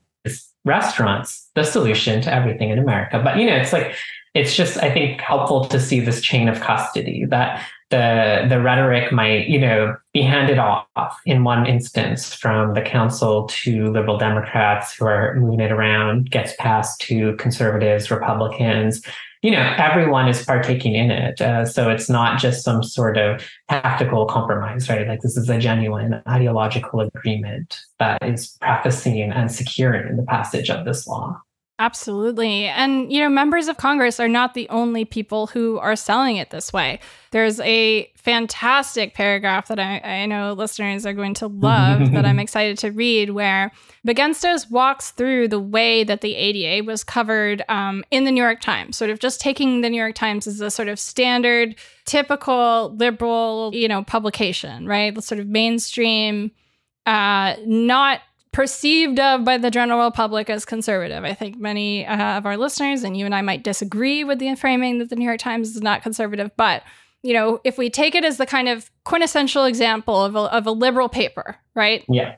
I think that this coverage is so telling, and it's reflected across all sorts of other different media outlets. But Sam just specifically walks through the New York Times here. So he writes, in an editorial applauding the new statute on the day after President Bush signed the ADA to law, the Times noted the following crucial point about the costs and benefits of implementing the statute. Quote, the federal government now spends $57 billion every year on benefits for the disabled. That figure will surely shrink if the disabled have greater access to jobs.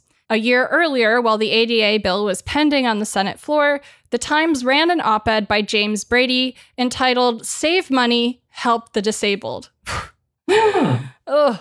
In that piece, Brady argued, as he had in the congressional hearings, that the ADA could, quote, save taxpayers billions of dollars by outlawing discrimination, putting disabled people on the job rolls, and thereby reducing government disability payments.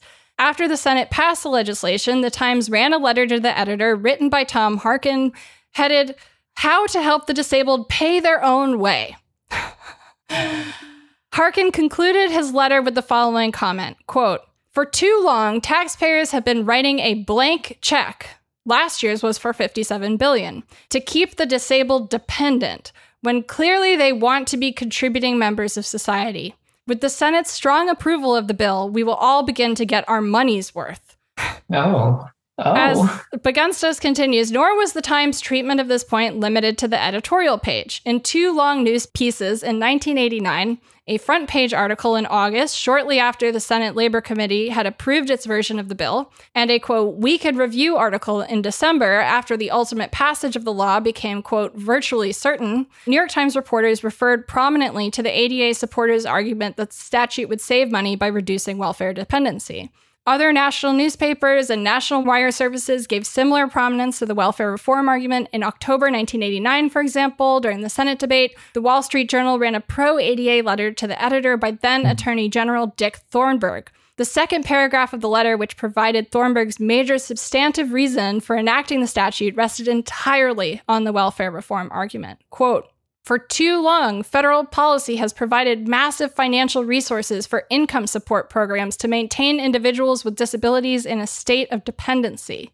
The new disability legislation, on the other hand, will promote the independence of people with disabilities to enable them to enter into the mainstream of American life. By removing barriers to full participation by disabled individuals, the bill will have direct and tangible benefits for the economy. The result will be more disabled people working, increased earnings, less dependence on the Social Security system, increased spending on consumer goods, and increased tax revenues." So as you can see, and I think as Bagenstos really lays out, in the different ways that he's sort of presenting all the different arguments for welfare reform in this paper and how they coalesce, you've got Democrats, you've got Republicans, you've got conservative Republicans, you've got moderate Republicans, you've got liberal Democrats, you got moderate Democrats, you got disability advocates themselves, you've got the media, you've got op-eds, you've got straight news coverage, you've got, the Post, the Times, all of the sort of corners are all coalescing. And the one thing they all agree on at the end of the day is the idea that, this policy is a good idea because it's going to save money. And now one of the reasons that I'm really sort of hammering hard on this, and I hope that, longtime listeners are maybe like, oh, is this why they're really adamant on Death Panel about being like, it doesn't fucking matter how much Medicare for All costs and we need to fucking stop talking about it? Yeah, this is part of why, right? Like if we allow some of these central narratives to become the dominant point of discussion or agreement within a kind of policy construction process, which is about power and statecraft and about, sort of reckoning with the forces of power and the way the state constructs itself. If we allow certain rhetorical ideologies to become central, it's not just a compromise to get the thing done, right? Often that thing that was the compromise, whatever value was compromised or whatever ethical line was compromised or whatever group was left out, right? That then, as the policy goes from proposal and point of advocacy to legitimate law to something that then stands as court precedent, challenged, updated, right? Like that is how values and ideologies and really harmful ideas are institutionalized within our political economy and then scaled up in a way that doesn't produce liberation, that doesn't produce incremental reform the way that it's promised to, but it produces a formalization of these very fucking harmful extractive dynamics, which sometimes are as simple as the idea that disabled people cost too much. No, exactly. It gives us a level of political clarity to our understanding also of the sleight of hand. What makes the ADA so neoliberal is the way in which it facilitates what we might call the ideological obscuring of the causes of broad shifts in political economy, say like everyone's, the vast majority of people's experience of the downward shift in their living conditions, or the stagnation of wages, or the having to work more jobs or worse jobs, right? Part of what you see, and I think, Sam's so smart to spend all this time drawing on all this media coverage, like as early as, the late 80s, you're also seeing people claim, particularly in these kind of op-eds, right, that somehow disabled people are the cause of the crisis in political economy that is typical of the 80s, because there's this hidden cost, or this extreme cost, or this excessive, impossible cost that the state has been fronting seemingly for no reason at all, except due to the indulgences of, the New Deal or the Johnson administration or something, right? But the Washington Post editorial in 1990 that he mentions, actually ties that $60 billion a year figure to the phrase paying people to stay home, as if it's like this sort of irrational waste of money that is so typical of the welfare state. We just give people money to keep them at home because that's so irrational. Or, there's a local op-ed from the St. Petersburg Times, which I assume is in Florida, 1989, that mentions, this bill being, quote, part of our strategy to get our nation's economic house in order. And so there's also this kind of the logic of welfare reform, right, often incorrectly, which is to say politically, ideologically, on purpose, claims that welfare state expenditures themselves somehow caused the political economic crises of the 70s and the 80s, recessions, stagflation, declining wages, declining living conditions for working people, right? And so therefore the solution to the crisis is actually to perpetuate the crisis even further by engaging in extreme welfare reform. And so there is also, I think there's this level of political clarity we can get here, right, where we have to understand that also like the shtick is really quite substantial here, right? Kind of carving this sort of false narrative around the idea of receiving any public benefit or just public investment as itself producing crises in capitalism, right? Is just sort of this kind of ass backwards thing that neoliberalism makes really. I mean, like we just live and breathe this discourse every day now, so it's like, I'm sure it sounds really obvious to everyone, but I just think it's so helpful to trace it back. And then also, I think when we achieve that level of clarity and understanding, right, that that's sort of just a series of lies, then it also brings us roundabout back to a question, right, that you kind of posed for us earlier that I think also, again, Health Communism is the companion.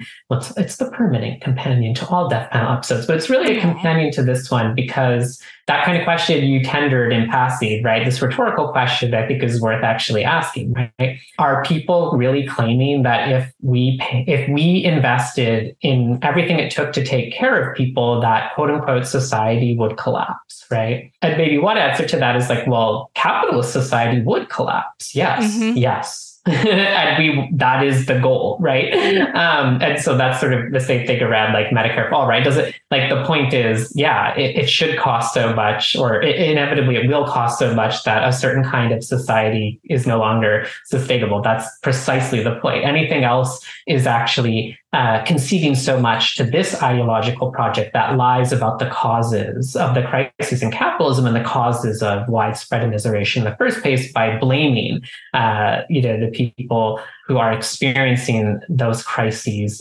in their highest pitched kind of versions, blaming them and blaming state intervention, right? And that's, I think, a roundabout way to get back to this reassessment of, the ADA manifestly has failed in its principal goal of getting people to work. Well, no wonder it failed, because it decimated all of the public investment in programs that were for survival, right? That if you take those away and say, now go try and get a job. Well, no shit, no one can do it, right? And so again, it's like, all of a sudden the ADA seems really, really, really key to understanding the way that quote unquote welfare has been politicized since really the 1980s.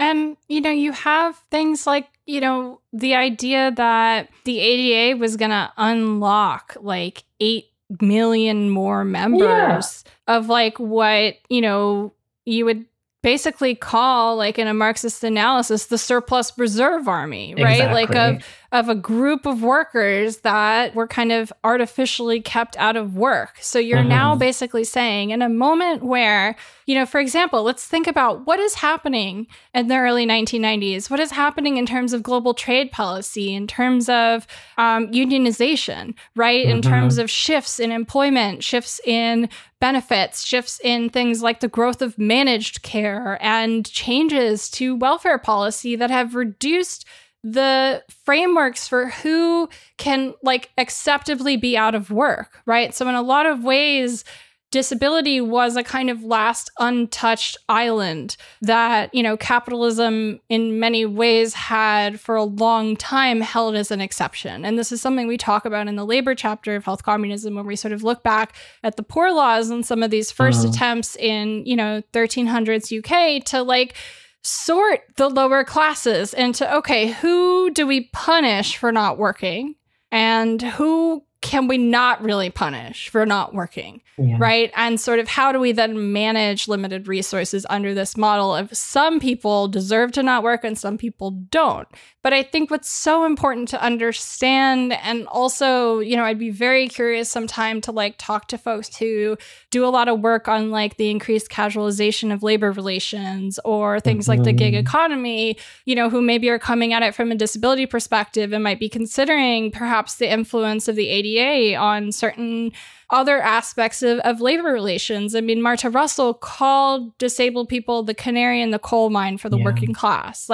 That the idea was that what was happening to disabled people is what the working class could expect in terms of their conditions of employment. And what she's talking about is things like the sub-minimum wage, which is still legal in the United States. Disabled people, many of disabled people are still employed in what's called a sheltered workshop. And, there's been a really long sort of campaign of apparent, claiming to eliminate these things while they maintain, right? So, there are laws in the United States that say that you can pay disabled people less than the minimum wage, right? That is literally the fucking most disgustingly vulgar literalization of Marx's surplus reserve army idea of the kind of permanent underclass of folks who are kept unemployed in order to be kind of leveraged as strike breakers or as, workers to come in to help keep wages down. The kind of idea of precarity being necessary to a class system in order to kind of force acceptance of substandard living and working conditions and substandard wages. And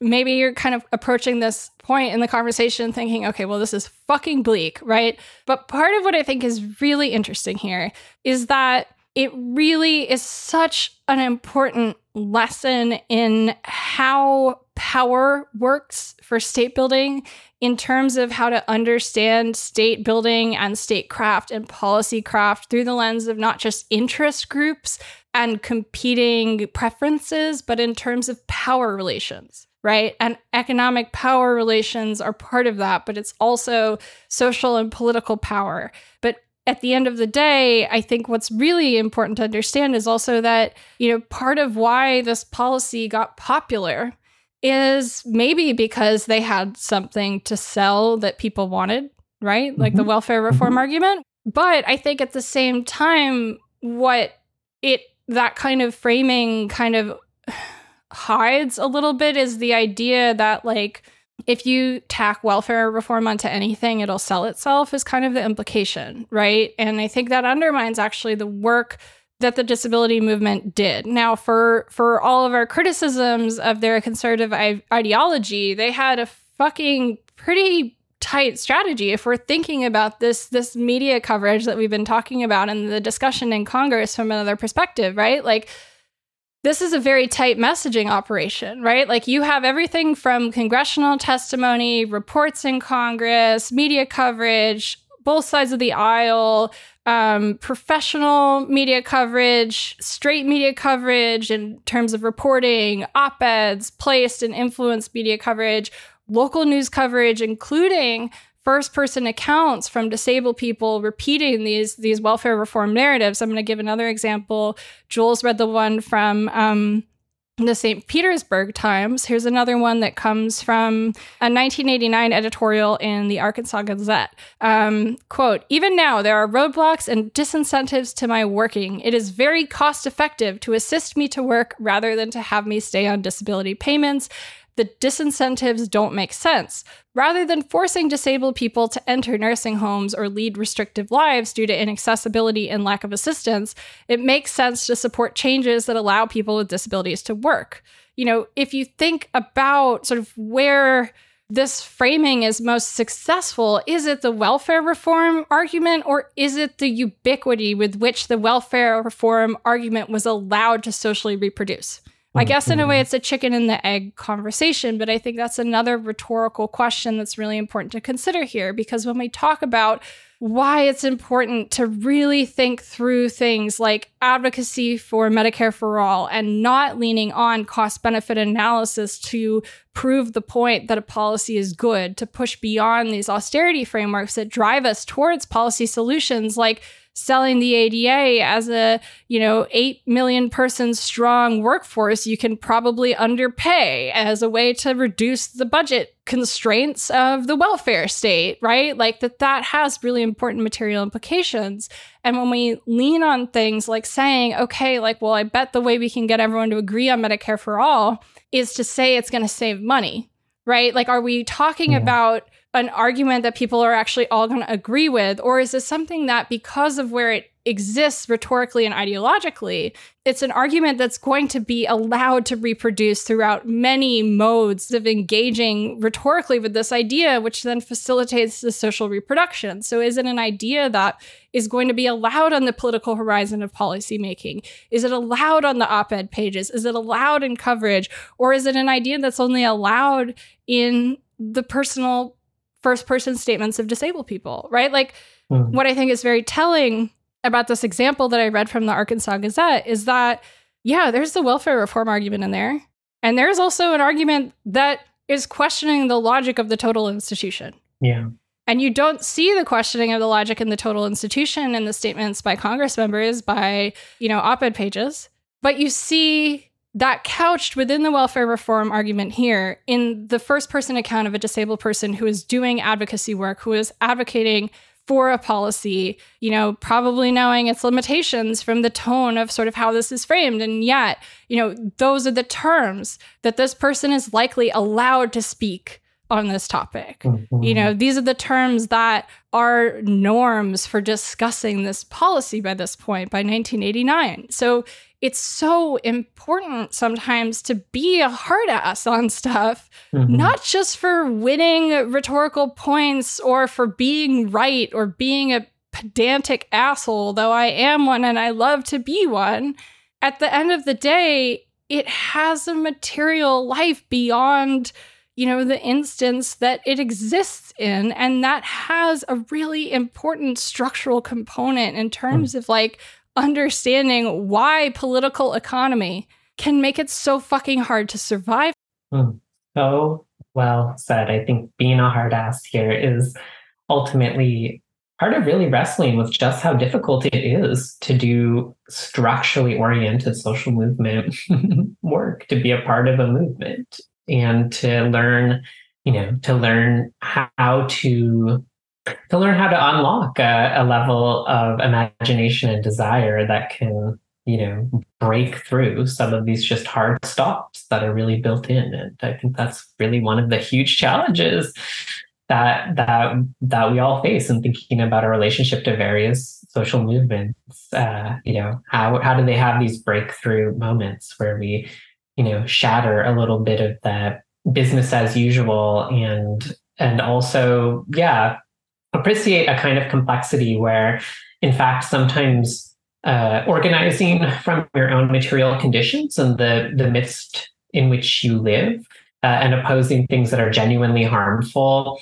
and horrid and just absolutely outrageous in your own life can be conscripted both wittingly and unwittingly towards the ends of the order of things, to the ends of the state, to the ends of capital, and can be in many ways sort of deflated, confined, domesticated, whittled down to a point where they don't even resemble what you thought it was you were saying, or something in between that, right? And just kind of the real difficulty of how we sit with that and work from that premise. Yeah, I just think that's one thing that this conversation has really deepened for me, just the profound difficulty of sitting with that. And also the importance of retrospective, anniversaries or whatever, but, taking them as an opportunity to think about how the passage of time has been framed so far, what success and failure has been deemed to be so far, go back, look at what was going on at the time,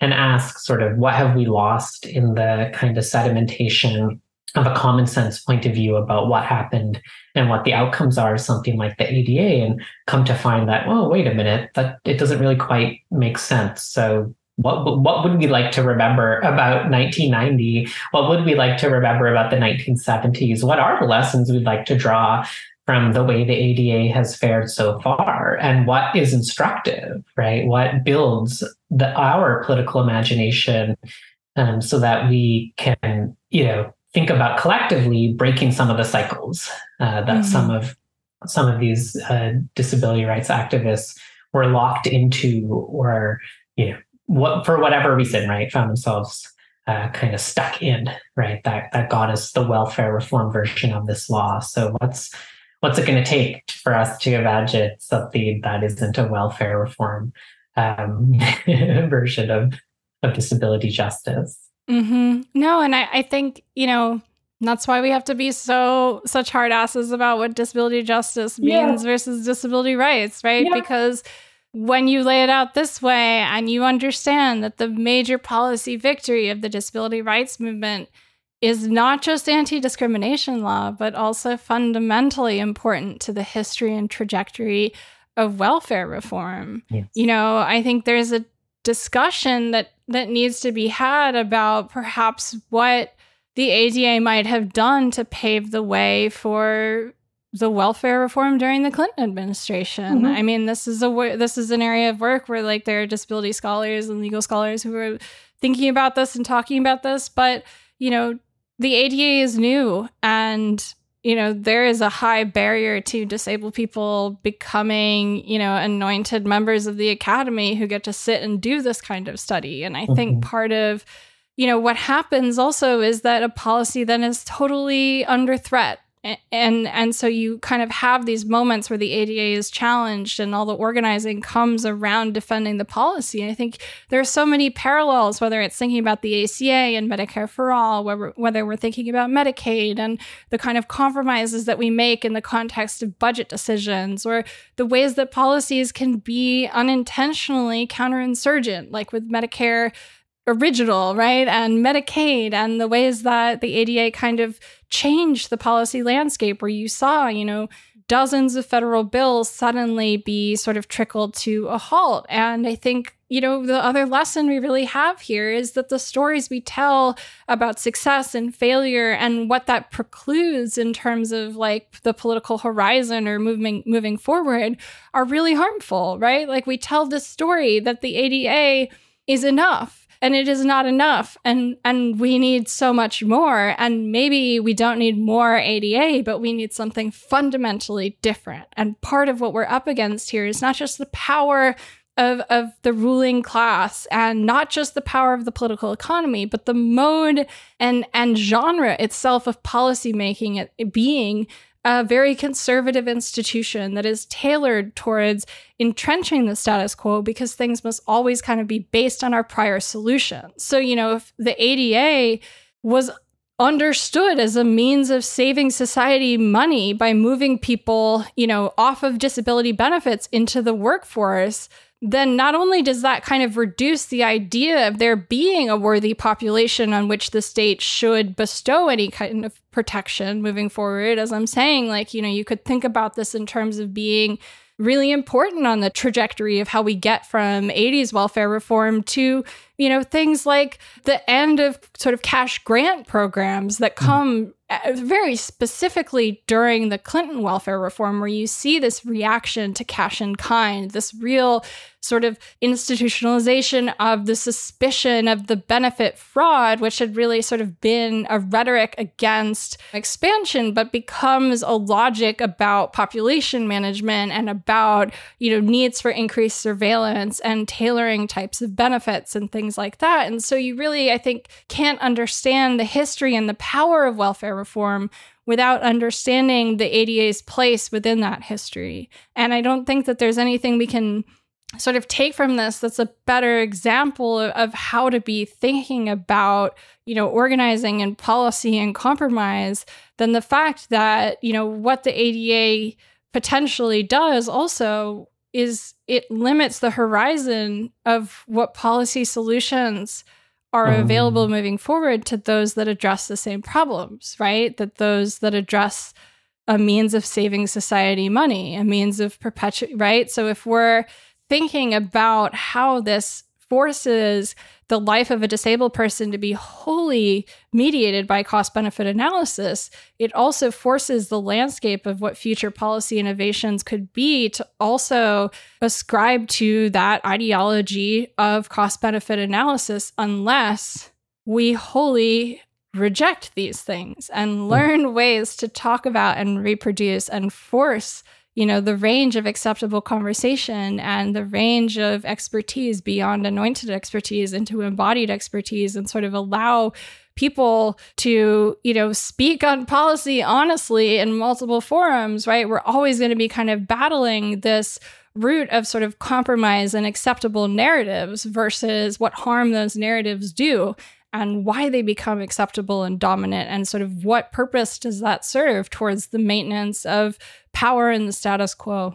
Well, co-signed. No, it's just this kind of basic bedrock principle. Critique moves from the actually existing conditions of the world. And so even if we're here to say a lot of tough stuff about the ADA, it's because it is significant. It's important. It had real repercussions and effects. And part of the power of critique is that it helps you understand the way that your own imagination has been captured by those existing conditions that have confined our ability to think otherwise. Yeah, absolutely. And I think ultimately, we're definitely never going to stop having conversations about, the ADA and these kinds of ideas on the show. And we definitely need to do a whole episode on the independent living movement. Yes. Because, the kind of missing link between how this sort of power becomes concentrated within folks who have this ideology, really you have to look at the development of the independent living movement to sort of understand how this becomes ascendant, which is like a whole other conversation. So I know we never do this, but if you want us to cover that, DM me and let me know. Yeah, well, I'm not DMing you. I'm just telling you right now. That's fair. I want us to do that. Yeah. I think it'd be really fun too.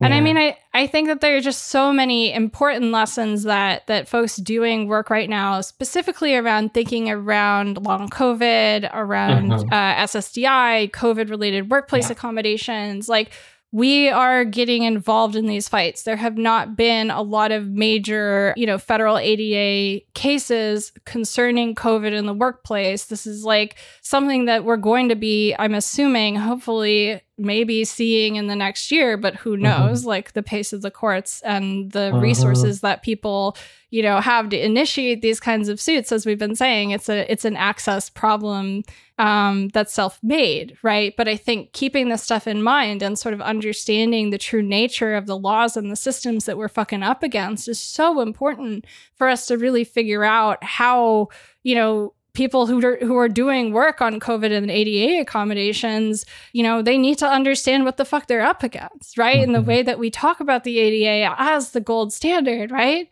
That, I think, is a dangerous it's a dangerous force within organizing, because I think it really gets people's hopes up that there is an answer in that policy, that they can find a way. If they can, push through, they can find justice there. And the problem is when you sort of dig down into the actual text of the ADA and you look at, what do these statutes say? Never forget that the ADA says, quoting Ruth Kolker here from her LPE blog piece, The Reactive Model of Reasonable Accommodation, employers, public entities, and private businesses are allowed to ignore the inaccessible nature of their programs or activities until an individual with a disability seeks or begs for access. And this is what we're up against. And it's really important to understand. Absolutely. Well, we have been recording for way too long now. I think this is the perfect place to leave it. Yeah. Patrons, thank you so much for supporting the show. We couldn't do any of this without you. If you'd like to support the show, become a patron at patreon.com/deathpanelpod. You'll get access to all of our weekly bonus episodes, an entire back catalog of bonus episodes. And if you'd like to help us out a little bit more, share the show with your friends, post about your favorite episodes, pick up a copy of Health Communism at your local bookstore or request it at your local library, and follow us at deathpanel_. As always, Medicare for all now, solidarity forever. Stay alive another week.